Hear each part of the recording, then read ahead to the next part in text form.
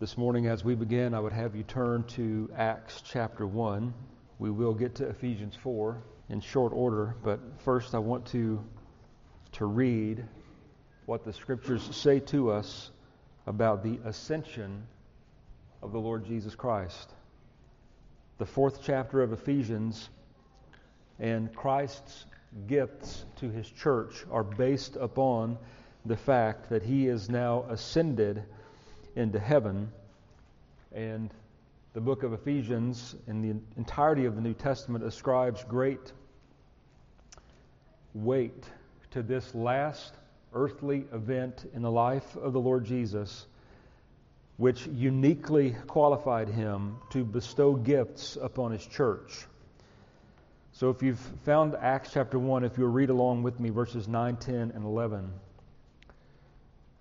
Now when He had spoken these things, while they watched, He was taken up, and a cloud received Him out of their sight. And while they looked steadfastly toward heaven as He went up, behold, 2 men stood by them in white apparel, who also said, Men of Galilee, why do you stand gazing up into heaven? This same Jesus, who was taken up from you into heaven, will so come in like manner as you saw Him go into heaven. Every Christian's hope is pinned on the return of Jesus Christ. His return ushers us into the eternal state with Him, but it also signals the entrance into another eternal dwelling place for those who are outside of Christ, either who have died in their sins or are found in their sins when He returns. In that place, the Scripture calls the place of fire Gehenna. We refer to it often as a devil's hell. So this is the event that is used by Paul in Ephesians 4, if you want to join me there now. We've been studying through the book of Ephesians since the first of the year. We find ourselves this morning concerned with verse 11 and 12, but before we get there, I want to rehearse and look at what we began to look at last week, where Paul goes back to Psalm 68 and uses that psalm to teach us about the qualifications of Jesus Christ as the ascended Lord to give gifts to His church. Often we'll quote the words of Jesus on the cross, "It is finished." But we need to understand what Christ was referring to there on the cross just before He gave up His Spirit when He said, "It is finished." He was referring to His redemptive work, the price that He paid for our redemption, the shedding of His own blood, the breaking of His own body, which we will commemorate at the conclusion of this service, had been finished. The fountain had been filled with blood, and it continues to flow. My invitation comes very early in this sermon. The invitation is, you must be plunged beneath the flood to lose all your guilty stains. That's what we sang earlier. There is no other way under heaven by which you will be saved. You will be saved by the shed blood of Jesus Christ alone, or you will not be saved. If you are not covered by the blood of Christ and by faith have His perfect obedience applied to you in righteousness, then you will be found in your sins at the return of Christ. Or if you die in this life before Christ returns, you will die in your sin. The Scripture speaks that plainly. Even though men have muddied the water, even though different religions, different denominations muddy the water, the Scripture speaks with stark clarity. There is one mediator between God and men, the man, Christ Jesus. The second verse of that old hymn that we sang refers to the dying thief. The dying thief rejoiced to see that fountain in his day. It's always interesting, and I've preached a sermon or two on the thief on the cross, but I'm always going back to that. This same thief, just moments earlier, just a few minutes before, was reviling and mocking Christ along with the other thief. But then something happened. No decision of his. His only choice was to mock and deride Christ. Something happened to this thief. And he begins to, in his own way, cry out for mercy, asking Christ to remember him when he comes into his kingdom. And you remember what Jesus said. Even there, as he hung upon the cross, bleeding, suffering, and dying to make a sacrifice, not just for my or your sin, but the collective sin of his people of all time. Even in that condition, he looks to this one who just moments earlier was mocking him and said, "Today you'll be with me in paradise." I don't know that there is a greater place in all the Scriptures where the mercy and compassion of Jesus towards sinners condemned to death is on a greater display than that. This man was very near death. Very near. And Christ saved him. You and I this morning, regardless of our age, regardless of our current physical condition, are very near unto death. Christ will save you. You can be with Him forever in paradise. But you must come to Him on His terms. You must come to Him as the resurrected and now ascended Lord. Once Christ returned to heaven, in Acts chapter 1, verse 8, we're told that He was seated at the Father's right hand. The writer of Hebrews tells us as much. His redemptive work was finished, but His work on behalf of His people was not yet complete. And His work on behalf of His people will not be complete until He returns at a time which only His Father knows. The work that Christ is undertaking now for us is the work of intercession.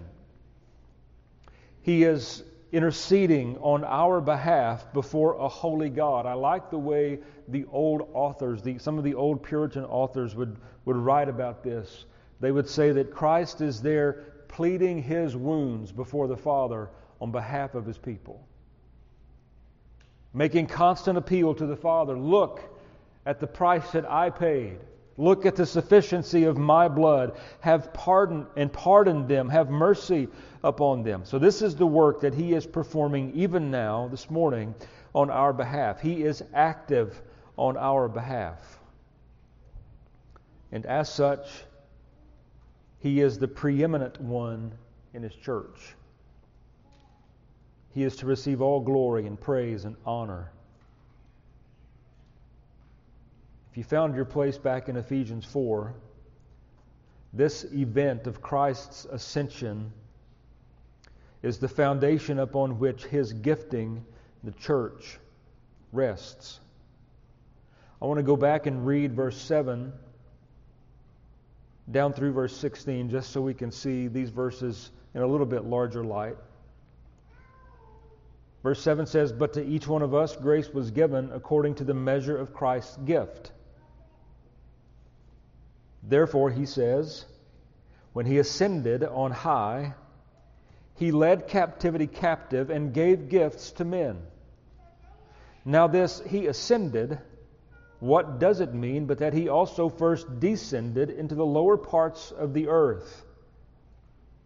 He who descended is also the one who has ascended far above all the heavens, that He might fill all things. Now, just an aside here on verse 10. A couple of times in Acts chapter 1, what we read, those who were standing there in Galilee with puzzled look on their face as they peered into heaven, as they saw Jesus ascend into heaven, they were told, "This same Jesus will so come in like manner." And so when we put all of these things together, it is true that He has ascended far above all the heavens that He might fill all things. He is the resurrected, ascended, reigning, preeminent Lord of the church, holding all things together by the word of His power, sustaining all things, the only one that is filled with all might and power and glory, but yet He is still this same Jesus. Just as He came, or just as He ascended into heaven, He will return and work out our full ransom. Isn't that a comforting thought to you? That this all-powerful Lord who now sits at the Father's right hand, having ascended into heaven after having taken His seat, being omnipotent, omnipresent as He is, filling all things by His power, is the same Christ that is coming for you and for me. That's a comfort to the people of God. To begin verse 11, He Himself, this is emphatic. It is He Himself, the one who descended into the lower parts of the earth, the one who descended into Calvary's hell for you, and then ascended to His Father's right hand. He Himself gave some to be apostles, some prophets, some evangelists, and some pastors and teachers, for the equipping of the saints for the work of ministry, for the edifying of the body of Christ, till we all come to the unity of the faith and of the knowledge of the Son of God, to a perfect man, to the measure of the stature of the fullness of Christ. Notice the expectation of Christ for His church. To be conformed to His image. That's the reason that Paul says in Romans chapter 9 that we are, chapter 8, that we are redeemed at all, so that we would be conformed to the image of Jesus Christ. He says it a different way here. To the knowledge of the Son of God, to a perfect man, to the measure and the stature of the fullness of Christ, that we should no longer be children tossed to and fro and carried about with every wind of doctrine by the trickery of men, in the cunning craftiness of deceitful plotting. Satan would have you and I be perpetually immature in the things of God. If we're saved at all, he would have us be under the trickery of men and never growing up into the fullness of the measure of the stature of Jesus Christ. Let me appeal to you, based upon the foundation of the Scriptures, do not let that be true of you. Do not let it be said of you that you are being prey to the trickery of men in the cunning craftiness of deceitful plotting, but rather, much to the far extreme, speaking the truth in love, may grow up in all things into Him who is the head, Christ, from whom the whole body is joined and knit together by what every joint supplies. And notice, every joint is supplying what it has been given of Christ to supply to the body, according to the effective working by which every part does its share, causes growth of the body for the edifying of itself in love. Before we back up to verse 11, let me just make a point of application here. Sometimes we would rightly say that it is the Spirit of God using the Word of God that grows us up into the church. That's a real biblically founded thought. But I want to give you another one. Remind you of what we just read. What causes the body of Christ to grow, not so much numerically, but as in maturity? Well, according to Paul, it does so by every part doing its share. This is what causes growth of the body for the edifying of itself in love. We all want to be a part of a body that is edifying to one another. The word edify here means to be built up. We want to benefit from what the church has to offer. But notice, what the church has to offer comes from its individual members. And sometimes we pull the rug out from under ourselves, don't we? We want what we are not willing to give. We want to be edified and be growing in the body. We want to reap those benefits without seeing the necessity of our part doing its share so that someone else may reap the benefit of what we bring to the table, having been given something by Christ to bring to the table. That's what verse 7 taught us a few weeks ago. To each one of us, grace was given according to the measure of Christ's gift. So it is a short-circuited thought to think that we come to church to receive only. We come and assemble as the body of Christ, certainly to receive good from His hand, to be edified by one another, but to be the one that is edifying another as well. Every part doing its share, every member is vital. And as we read last week from 1 Corinthians 12, Christ has placed the members of the body together just as He pleased.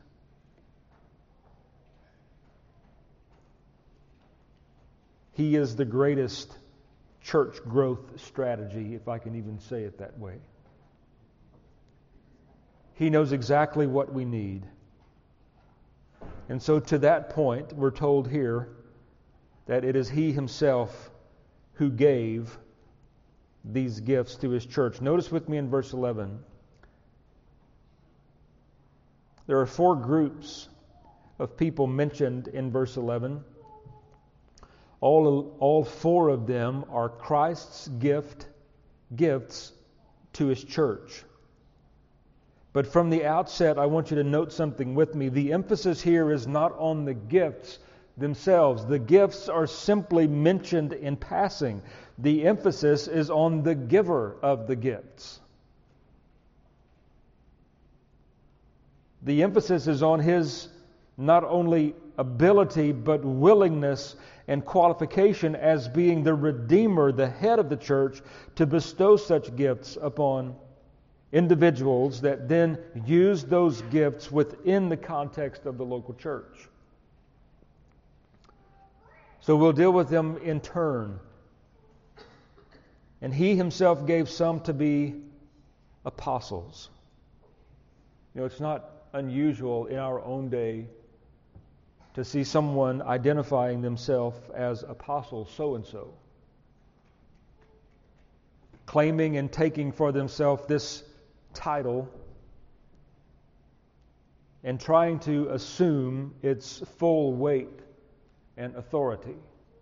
Now, if we're dealing with only the word and not the office, make that distinction in your mind. There is the office of apostle, and then there is what we refer to as the small or lowercase apostle, of which everyone in the room, every Christian is an apostle in that sense. We are the sent ones of Jesus Christ to go and share His good news, to edify one another in love. That's not what's being spoken of here by Paul. He is speaking of the office of apostle. Strictly speaking, an apostle in the New Testament was one that had seen the resurrected Christ, who had actually physically laid their eyes on Christ. That would include Saul of Tarsus become Paul, the apostle, because he saw the resurrected Christ on the road to Damascus. But not only did they see Him, they were commissioned by Christ to carry out the office of apostle, to be the teachers and the instructors of the church, to be the writers of Scripture. Acts chapter 2 tells us that the church, the early church, was continually giving themselves to the apostles' doctrine. That group, that small group that Christ drew around himself, poured his life into, his ministry into, were the apostles of the Lord Jesus Christ and wrote the Scriptures for us. Now, there are other men in the Scriptures who are drawn into this apostolic office as well because of their close association with the original apostles like Paul. For instance, if you were to read Acts chapter 14 and verse 4, Barnabas is designated there as an apostle. In his introduction to 1 Timothy, Paul says of himself, Silas, and Timothy. Then in the 6th verse of chapter 2, he designates this group, we or us, as apostles of Jesus Christ. So it seems like at least those three, Barnabas, Timothy, and Silas, were drawn into this group and included in this group of the apostles. The second designation, prophets. And notice the order. It's the same as it was back in verse 5 of chapter 3. It's apostles and then prophets, I think, delineating that these are both New Testament offices. I don't think Paul is here referring to the prophets of the Old Testament. The New Testament speaks of those who bore this office. Curtis Vaughan defines them as those who perform a preaching function, speaking under immediate inspiration of the Spirit of God. You might remember the mentioning of men like Agabus in Acts chapter 11 and verse 27. The prophets of the New Testament speaking the very words of God under immediate inspiration. Their words had immediate application and bearing on the church. And then we get down to these last two, evangelists and pastors and teachers. And before we move on, I want us to make a division between these two groups. The first two, apostles and prophets, seem to be, when you study them out in the larger context of Scripture, these strict offices are confined to the New Testament period or first century Christianity. And that's not just some whim or wishful thinking on my part. I think we can carry this line of thought out and prove it in Scripture by saying things like this. The apostles and prophets were necessary gifts of the Lord to His church when as yet there was no written New Testament or epistles. God gave direction and guidance to His people through apostles and prophets. You might remember the Jerusalem Council in Acts chapter 15, this whole issue of what place does circumcision have in the life of the New Testament church. Well, the apostles convened. They met. There was a council. They gave a definitive word, published that to the church. That is their office and the function of that office recorded for us in the New Testament. The prophet is much the same. If we define the prophet strictly as one, as Curtis Vaughan did, who has a preaching function speaking under the immediate inspiration of the Spirit of God, then that too must be confined to this New Testament period or first century Christianity. And then after the Lord used these apostles of His in writing the Gospels, giving us the history of the church and the history of His people and the history of Christ, what Christ did, what He accomplished on the cross, His death, His burial, His resurrection, His ascension, all of these details. And then He used Paul and John and Peter to write authoritative epistles to His churches and sometimes to individuals like Timothy or Titus or Philemon.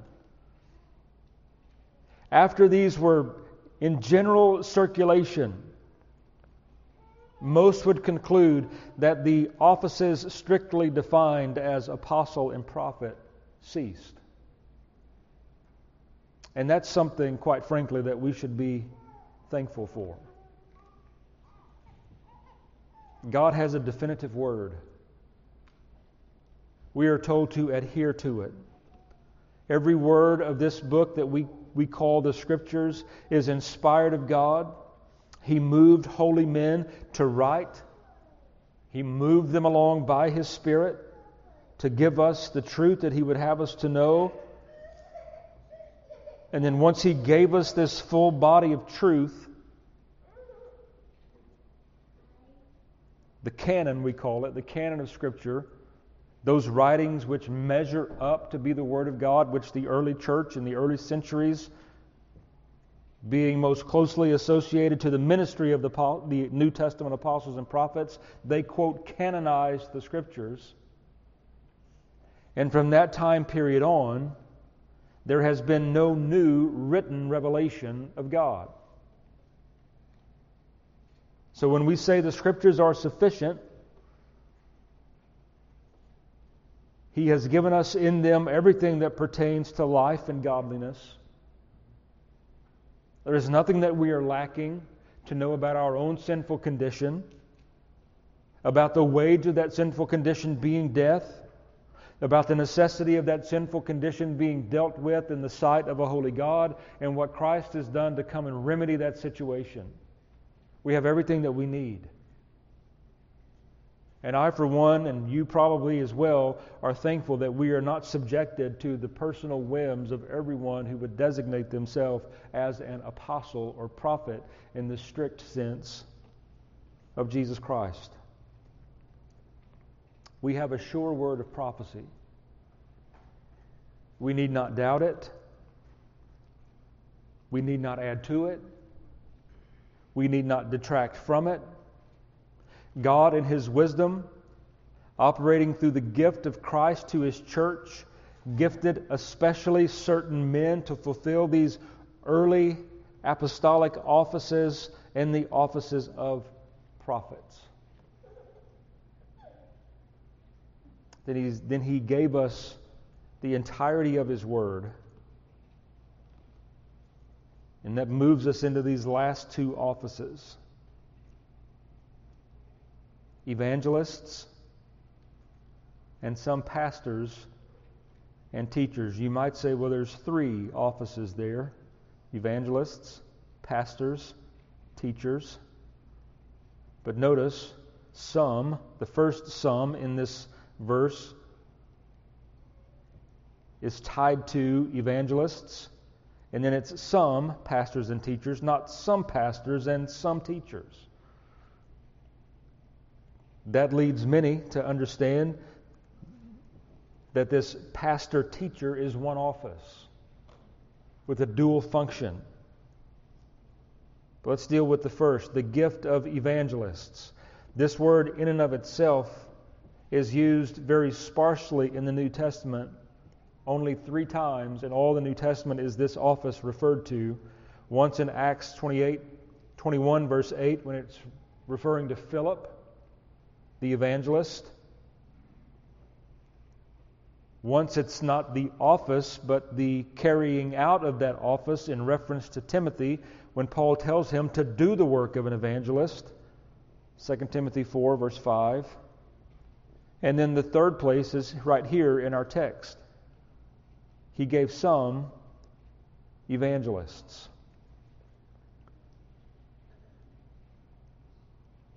To what group of people is this applicable? Well, let's go negative first. Paul is not referring here to the general Great Commission work of evangelism that every New Testament believer is under. If you're a believer in Christ, you were called through Christ's commissioning of you under what we call His Great Commission to do the work of an evangelist. to tell other people about Jesus Christ and what He has done to save sinners. To share your own testimony of grace, to let them know this is what He's done for me. This is how Christ has taken me from being this, and how now He has taken me to be this. This is how He conveyed me from a kingdom of darkness into the Son, into the kingdom of the Son in whom He loves. This is not a general reference to that work of evangelism. I think it's far more particular and specific than that. And there are those who would confine this office as well to the New Testament era. I'm not seeing it that strictly, because I think that God, even today, especially gifts those with the ability to clearly, concisely, and it's much more than just the clear, concise words that they speak, but a special endowment of His Spirit to reap a harvest of souls. Go and find a good biography on George Whitefield. It was said of Whitefield that even as he made his way into a meeting, just his physical presence, the Spirit of God began to move upon people, and when he opened his mouth to preach, there was a mighty response to the gospel. That's what I think Paul has in mind when he's writing about the gift of Christ to His church of an evangelist. Someone in whom the Spirit of God is resting and especially blessing and using because of nothing in themselves, merely of His own good pleasure, to use them to open their mouth and people respond in repentance and faith to the message of the gospel that comes through them in a unique and mighty way. And again, that doesn't set the rest of us free from the work of evangelism. We are all bound by this duty that is to be carried out in love towards Christ.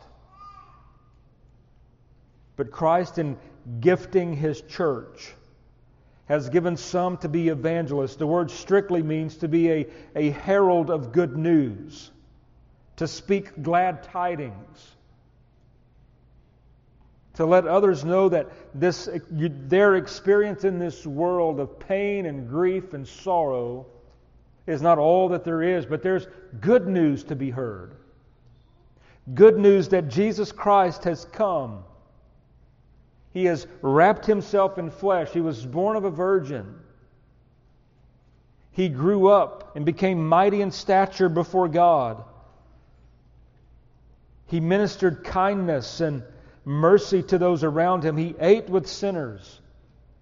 He was a friend of sinners. And in time, He took upon Himself at the cross of Calvary the sin of His people, so much so that His Father forsook Him there on the cross. The full weight of that ringing in our ears when Jesus would say and cry out to His Father, my God, why have You forsaken Me?" He was made sin who knew no sin, so that we might become the righteousness of God in Him. This is the good news that we are called. And this is the good news that those gifted of the Spirit especially make known through this ministry of evangelism.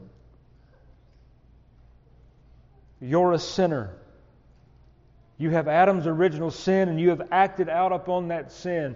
You stand as guilty before God, and if you are to die in your sins, you will experience His unswerving, unending judgment. The wrath of God forever heaped upon you. And He is totally just in giving you what you deserve. But the good news is you can be free of all of that in Christ. You can be numbered amongst those who can say, there is therefore now no condemnation directed towards me because I am in Jesus Christ. Now, what does it mean to be in Christ anyway? It means to be united to Him by faith. It means to have repented of your sins, to have turned from them, but not just turning away. We often short-circuit our thinking about repentance. We think it's an about-face from sin. It is that, but it's not an about-face from sin to nothingness. It's a turning from sin and a full embracing of Jesus Christ by faith that God has worked for you. This tremendous gift that He has given. This is where you must be found. You must be in Christ. This is the good news that we preach. This is the good news that you, as a professing believer in Christ, heard once in your own life, in your own heart. And if you can go back to that point in time of your understanding, perhaps it was as a child or as an older adult, but if you go back and you contemplate that, you heard this message of Christ and it was to you good news. There is a way that I can be saved from the wrath to come. Let me just tell those of you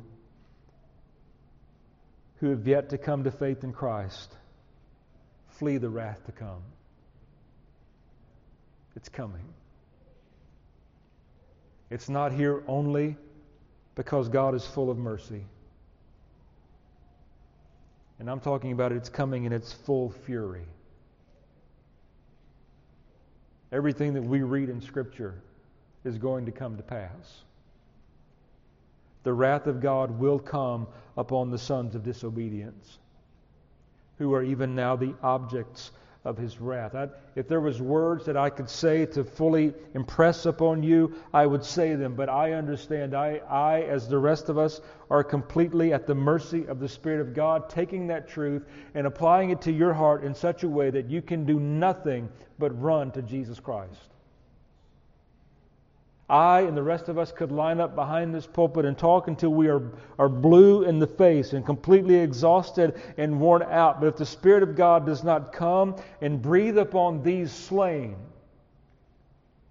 and make application of Christ's work, then it's all in vanity and futility. But there's one other piece of good news that I can share with you. It pleases Him.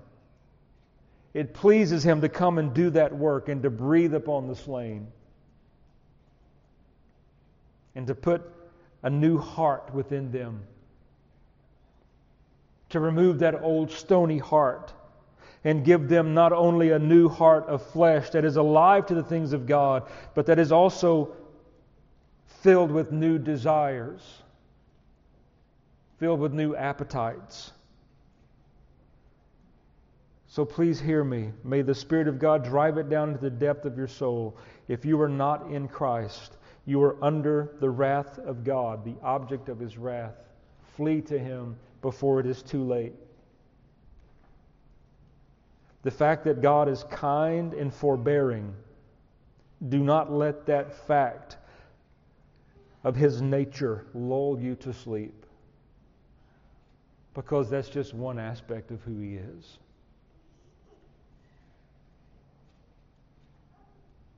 The other aspect of who He is a God of complete justice, who by no means will spare the guilty. He will not be overcome in a moment of compassion. He is not going to accept you based upon any goodness of your own. Do every good thing that you can do, and you will not even begin to address your condition before a holy God. All are not going to be saved in the end. There are many who read Scripture and come to that conclusion because they look and see the great attributes of God's love, His mercy, His compassion, His tender mercies and kindness. And they can find God as to being this, and in the end, He's just not going to have heart enough to condemn anyone to a sinner's hell. May I encourage you to read the whole Bible. To read the book of Hebrews, where the writer says it is a fearful thing to fall into the hands of the living God. He is an all-consuming fire. Make no mistake, standing before God on Judgment Day, you have no excuse because you've heard the good news of Jesus Christ. Well, what do? You run to Christ by faith, you apprehend Him, and you do not let Him go. The beautiful part of this is He's not letting you go. In your weakest moment as a Christian, when you feel your faith will fail, He will hold you fast.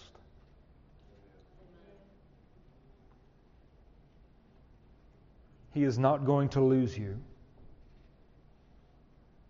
And every Christian, I suppose, from time to time, because of the nature of indwelling sin and the assault of Satan as being the lion that prowls around roaring against the people of God, every Christian falls into some season of despondency. It's what Martin Lloyd-Jones referred to as spiritual declension. What's the remedy? The same remedy as your initial conversion. Run to Christ. Cast all your hope and care upon Him, knowing that He has not only saved you, He is saving you. And He is able to keep you from stumbling. That's why Jude tells us two things. Keep yourself in the love of God. And aren't you so thankful? I'm so thankful that he kept writing. And he didn't leave us with that. Keep yourselves in the love of God. My question, my own experience would be how? How can I keep myself in the love of God? Ultimately, even through the use of means, the means we've been given, the Scriptures and prayer and the ordinance of the supper and baptism, how can I keep myself in the love of God? But then Jude thankfully goes on to say, in the form of doxology, now to Him who is able to keep you from stumbling, be all praise and glory to Him. So we've looked at three of these offices, the gifts of Christ to His church. Notice that they are all working in the same direction. They are not opposed to one another. They are all links of the same chain with the same end in mind, and that is the edifying of the body, the building up of the body. And we're going to come back to this last office next week, the pastor-teacher, and see how it applies to this work in Scripture. Well, we go right from this Scripture that tells us that Christ has gifted His church in gifts given to be carried out and worked out in the life of the church, to another gift of Christ to the church, the ordinance of the Lord's Supper. There's only two. Baptism, the initial sign of your conversion in your identification with Jesus Christ, in great imagery, picturing your death to self and sin, your being raised to walk in newness of life, you're a new creature, and then this ordinance of the supper, where we take ordinary elements, and we're not ascribing to them any extraordinary thing. We're not saying they become the body and blood of Jesus. We're saying they represent the body and blood of Jesus. And we're taking these two elements and internalizing them, feeding our body, but picturesque of feeding our soul on the things of Christ. And in so doing, Paul says, we're proclaiming His death until He comes. So let me pray, and then I'll ask you men to come forward. Father, we come to You. We're thankful for Jesus Christ, His death, burial, resurrection, His ascension into heaven, where He now intercedes on our behalf. We're thankful that He has given gifts to men, gifts to His church, to be used and carried out in the strength of the Spirit. and to the edifying of the whole body. Lord, help us in this day in which we live not to be tossed to and fro, carried about with every wind of doctrine by the trickery of men. Help us to be led by the Scriptures, to give ourselves to their study. And may you show yourself to us on every page. Lord, often our reading comes down to being a tedious time of discipline. Lord, I pray by your Spirit you would breathe a freshness